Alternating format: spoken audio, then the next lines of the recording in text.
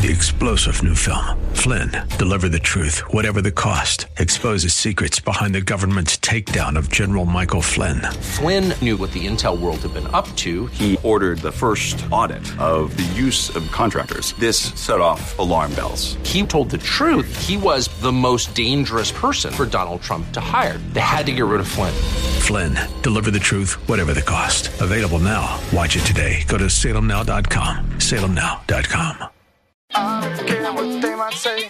We love Jesus anyway. For Christ, it was a cup of wrath. For me, it's a cup of salvation. The cup represents your portion, your inheritance. It's a symbol of blessing, blessing, blessing. And do you know what David says? When I look at that cup, there's something coming out of that cup. That cup is overflowing. Hate it, could you worship and adore a risen Lord? I don't care what they might say. We love Jesus anyway.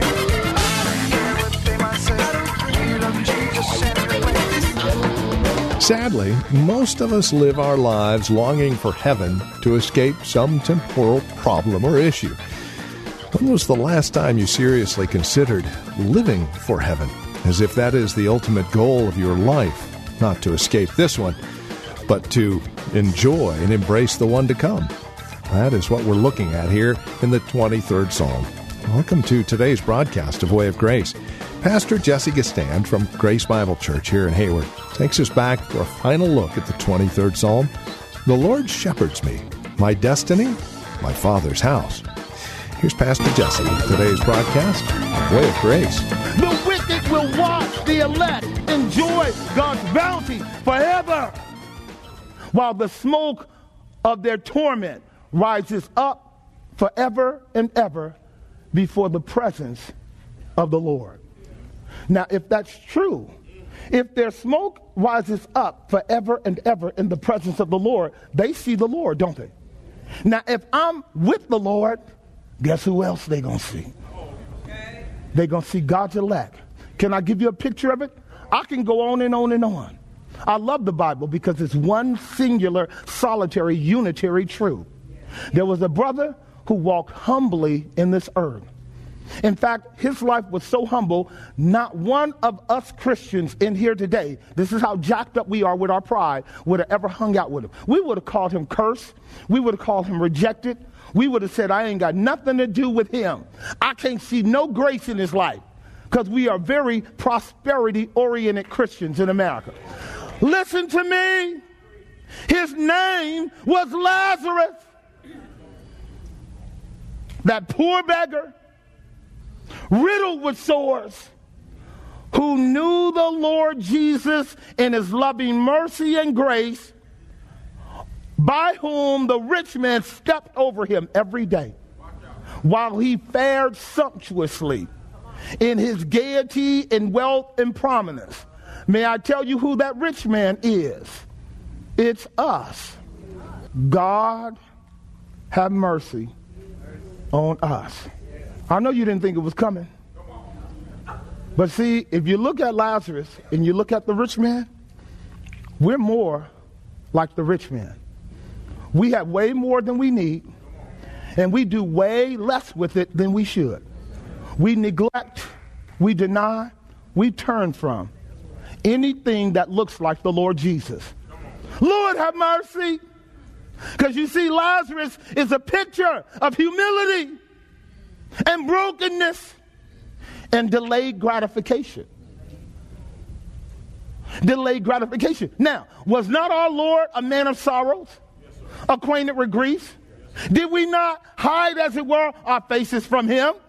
We still do it today by giving a phony, carnal, secular definition to Christianity and fail to see God's glory at the lowest levels of humanity. This is why some of us don't go.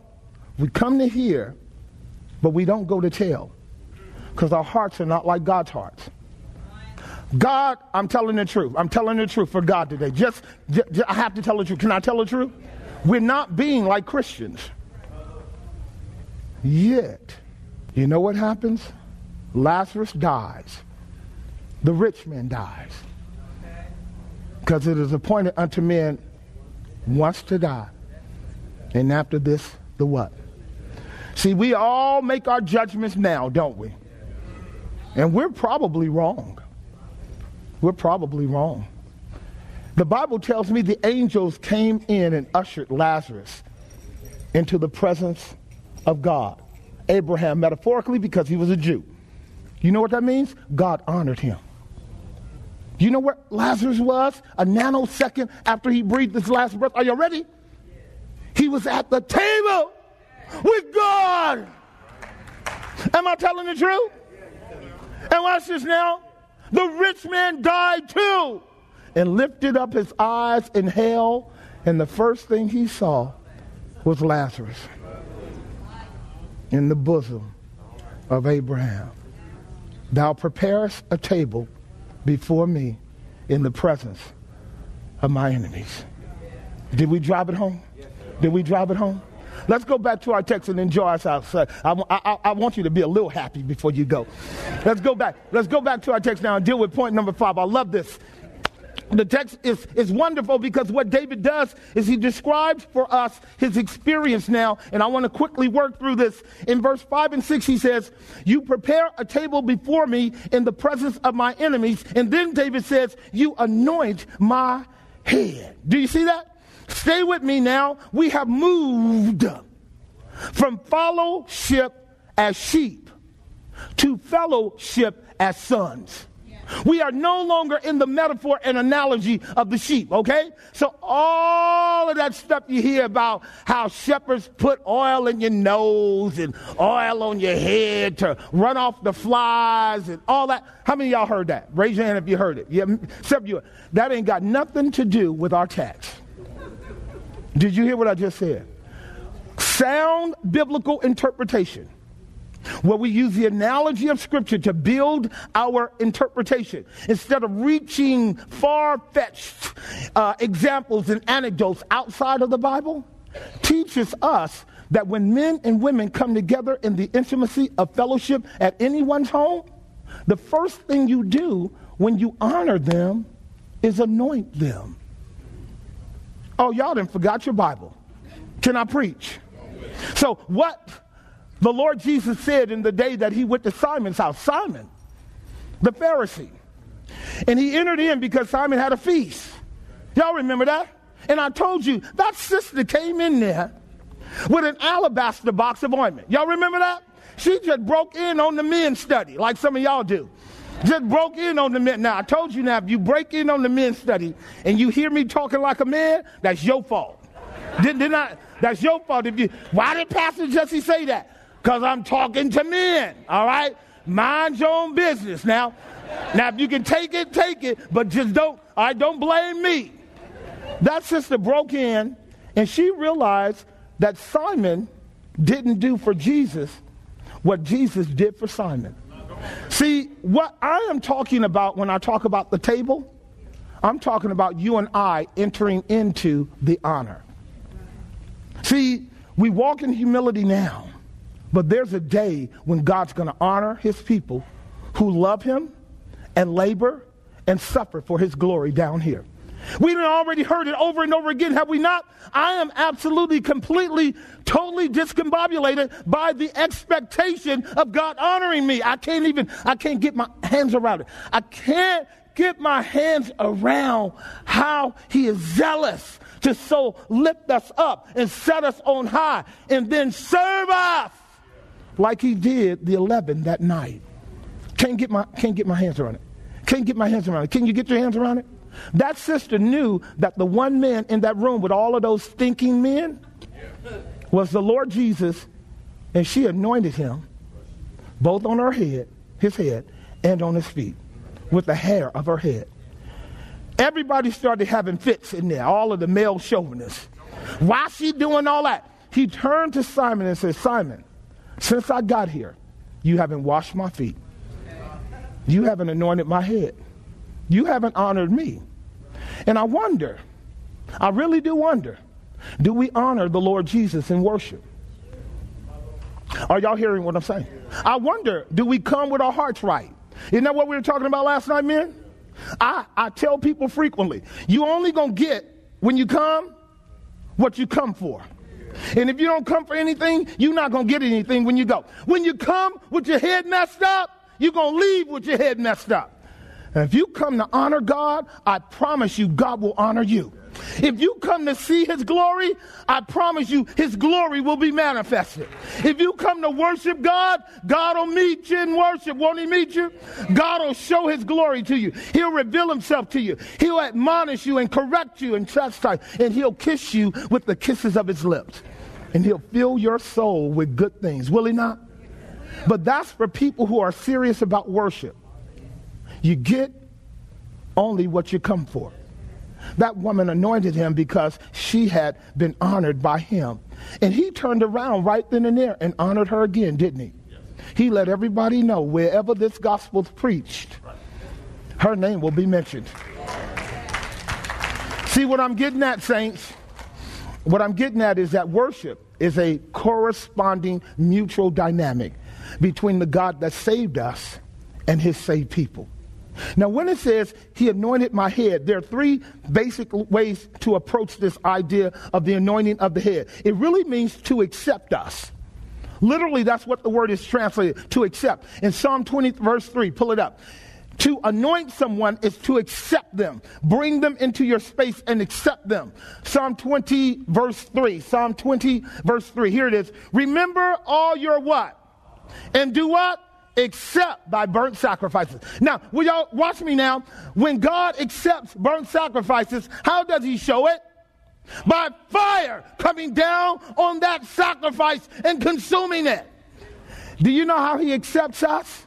By anointing us with the Holy Ghost so we are qualified to enter into his presence. You cannot worship God apart from the Spirit of God. Stay with me now. I love the other interpretation. You know what it means to be anointed? It's to wipe the ashes away. In the Old Testament sacerdotal system, when the sacrifices were consumed, what was left were ashes. And God had told the priest to use shovels to shovel away the ashes. Are y'all hearing me? The shovel is our same Hebrew term for anointing. And what that means is when you and I are anointed, it means God now is removing the ashes. Oh, you black people ought to know what I'm talking about. You black people ought to know what I'm talking about. After you come out the shower. After you come out the shower. Now, my Caucasian brother, y'all might have some of that going on too. But us black folk, we look like we've been cooked. When we come, ain't that true? Stay with me now. This is all anthropomorphical, okay?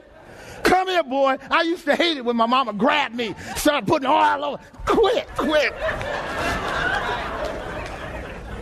She's anointing me because she's accepting me and she's wiping the ash away. Hallelujah! By the death of Christ, all my ashes have been wiped away. All my ashes have been wiped away. Now I'm shining for his glory. Somebody will get it. Somebody will get it. Somebody will get it. He accepts us, brings us to himself, and he removes our sin and anoints us with the Holy Ghost so we can enjoy the table with him. After all, he was anointed too. You have anointed him above your fellows. Can I tell you why? He bore the most ashes. He bore the most ashes. He was the ashiest man in the world. And God dumped the Holy Ghost on him without measure. And then Christ draws us near and cleans our ashes and pours the Holy Ghost on us and allows us to enjoy the table. Y'all hearing me? Are you hearing me? Are you learning something about the table? Let's go back to the text. One more thing here. Two more things. He says, you anoint my head with oil, and then he says, my cup runs over. This is kind of a last expression of an experience of enormous and unusual grace that David is now talking about. First, he's happy to be in. Do y'all hear me? David knows he is nothing but Mephibosheth. Mephibosheth does not belong at the table. He's an enemy of the king. He's the son of the enemy of the king. He's the grandson of the enemy of the king. But he's at the table now because the king made a covenant with his daddy. Are y'all hearing me? Right. The covenant between two other people is the reason you're at the table. You're not at the table because of you. You're at the table because of the Father and the Son. You and I are enemies by nature of God. We don't have no right at the table. But because of the love of the Son for the Father and the love of the Father for us, the Son took our ashes away. Took us, a bunch of lame and crippled and broke and halt sinners, and carried us and sat us at the table. We don't belong there. We don't belong here. We don't belong here. We're only here by grace. Can I get a witness? We're only here by grace. We're only here by grace. Now, when David says, my cup runneth over, the word cup literally means portion. Literally means portion. Don't have time. We got to partake of the table today, and we got one baptism. Everybody that is actually a member of grace, I'm encouraging you to stay for the baptism. If you got to go, you can go. But we honor God for his table, and we honor God for his water, because they both symbolize entrance into the kingdom of God. And how dare I walk away from the celebration of a believer coming into the kingdom? David is sitting at a table he didn't deserve. Didn't deserve it. He is enjoying a feast he can't even explain. Do y'all know we didn't talk about food? Because you don't see food on the table, right? The food is the same satisfying host who prepared the table. Christ is our food. Christ is our meat. Christ is our bread. Christ is our drink. Christ is our water of life. Christ is our everything. Are y'all hearing me? That brother picks up his cup and says, what shall I render unto God for all of his benefits towards me? Do y'all know your Bible? His Bible says, I will pay my vows unto the Most High God because he has given me a cup of salvation. See, for Christ, it was a cup of wrath. For me, it's a cup of salvation. The cup represents your portion, your inheritance. It's a symbol of blessing, blessing, blessing. And do you know what David says? When I look at that cup, there's something coming out of that cup. That cup is overflowing. It's overflowing. It's overflowing. It's overflowing. When he looks at the cup, he's amazed because it's overflowing, but it's not spilling. Hallelujah. It's overflowing because what's in the cup is the same as who gave him the cup. It's God himself. God is our portion. God is our meat. God is our drink. As it is written, out of their bellies shall flow rivers of living water. And they flow and flow and flow and flow abundantly for all eternity. Do you believe it? All right, so verse 6, I'm here. I'm done here. So when David looks at how God saved him by the merits of Christ, he thinks, how in the world did he make it in? How in the world does he find himself at God's table when his heart is so frequently filled with enmity against God? And it has to be a grace that he can't fully describe. Are y'all with me? And then he looks at the spread and he realizes that God has honored him in Christ. Do you remember what Jesus said in John 12? He says, gird up your loins and run for me. And don't store up for yourselves treasures on this earth. Store up for yourselves treasures in heaven. If you know your Bible, it's Luke 12. Don't get there. I'm going to talk my way through this, okay? Because I just want you to hear. This is why you got to know your Bible. You can't have the Holy Ghost flowing out of you if you're ignorant of the Word of God. They go hand in hand. The only way you're going to talk like you know God is for you to hear God talk. Thy word have I hid in my heart that I might not sin against you. Out of the abundance of the heart doth the mouth speak. And take not thy word of truth out of my mouth utterly. So shall I have wherewith to answer them that reproach me, because I trust in your word. Your word is my only hope. Are y'all hearing what I'm saying? Your word is my only hope. And so David knows something about the abundance of the flow. Jesus said, if you serve me in this life, if you serve me in this life and you wait on me, when I come, I will sit you down at the table and I will gird myself up and I will serve you. I will feed you. I will honor you. I will lift you up. I will set you on high. You will sit with me in heavenly places, enjoying the feast of God for all eternity. Do y'all remember that promise? Let it impact you. Let it impact you. Please let it impact you. Let it motivate you to wake up every day and ask, am I serving or am I taking? Please let it impact you. Please, because the servants of God are quietly doing the work, waiting on the promise of exaltation with Christ one day. And it's everywhere in the Bible, is it not? It's a humbling, motivating factor, is it not? It humbles me to no end. I can't believe. No wonder I'm with those brothers in Revelation chapter 4. The moment that the Lord put the crown on my head, I'm throwing it right back at him. Lord, unto you alone be all the glory and honor and dominion. You alone did all this. Did you get it? He sits at the table and he says, you know what? If God can do this for me, surely. If God can prepare a table for me, surely. If God can put out a spread like this, surely. If God can show the kind of grace he does to an undeserving, hell-bound sinner like me, surely. Surely, although my house be not so with God, he has ordered a covenant that is sure in all things. Is that not right? If God can bless us with his grace, surely he can get us to glory. Are y'all with me? He says, surely goodness and what? Mercy. See, now he know we dumb folks, so we can't handle but 2 words at a time. So from here on out, go goodness and mercy. Goodness and mercy. Goodness and mercy.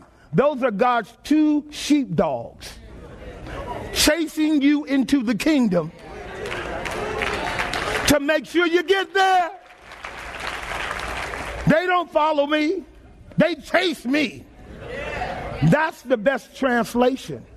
Surely goodness, the character of God, the faithfulness of God, the immutability of God, the glory of God will chase me. Surely mercy, the atoning work of Christ, his propitiation, the finality of the cross, the blessing of forgiveness and justification and reconciliation and sanctification and maturity and glory. Surely the Father and the Son will chase me into the house of the Lord, and I will be there forever and ever and ever and ever, because he who have begun a good work in me will perform it unto the day of Jesus Christ. He's not a man that he should lie, nor the son of man that he should repent. If he said it, he will make it good. If he declared it, he will bring it to pass. Our God can't lie. Our God can't change. Our God can't fail.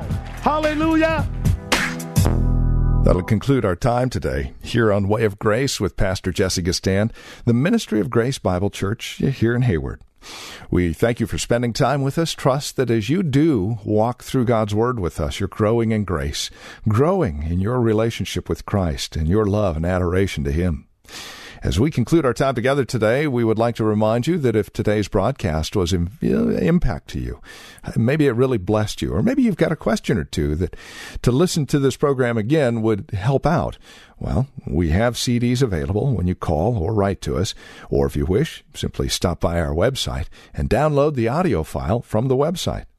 Our web address is grace-bible.com. Rather simple. Again, grace-bible.com. Or contact us by phone at 510-886-9782. That's 510-886-9782. If you're writing to us, the address is 22768 Main Street. And that's here in Hayward. The zip code is 94541. Again, that's 22768 Main Street. Hayward, California, 94541 is the zip code. We ask for $5 per CD, or again, as mentioned, simply stop by our website and you can listen to the message in its entirety or download the MP3 version, grace-bible.com. One final note, we're inviting you to join us for worship. Sunday services are at 11 a.m. with Sunday school at 10 a.m. And then, of course, the Friday Bible study at 8 p.m. We'd love for you to stop by and join us for worship, especially if you're not involved in a fellowship at this time. And then, of course, the Friday Bible study, we have folks from all kinds of churches all over the Bay Area joining us at 8 p.m. It's a marvelous time of studying God's Word together as a company of believers.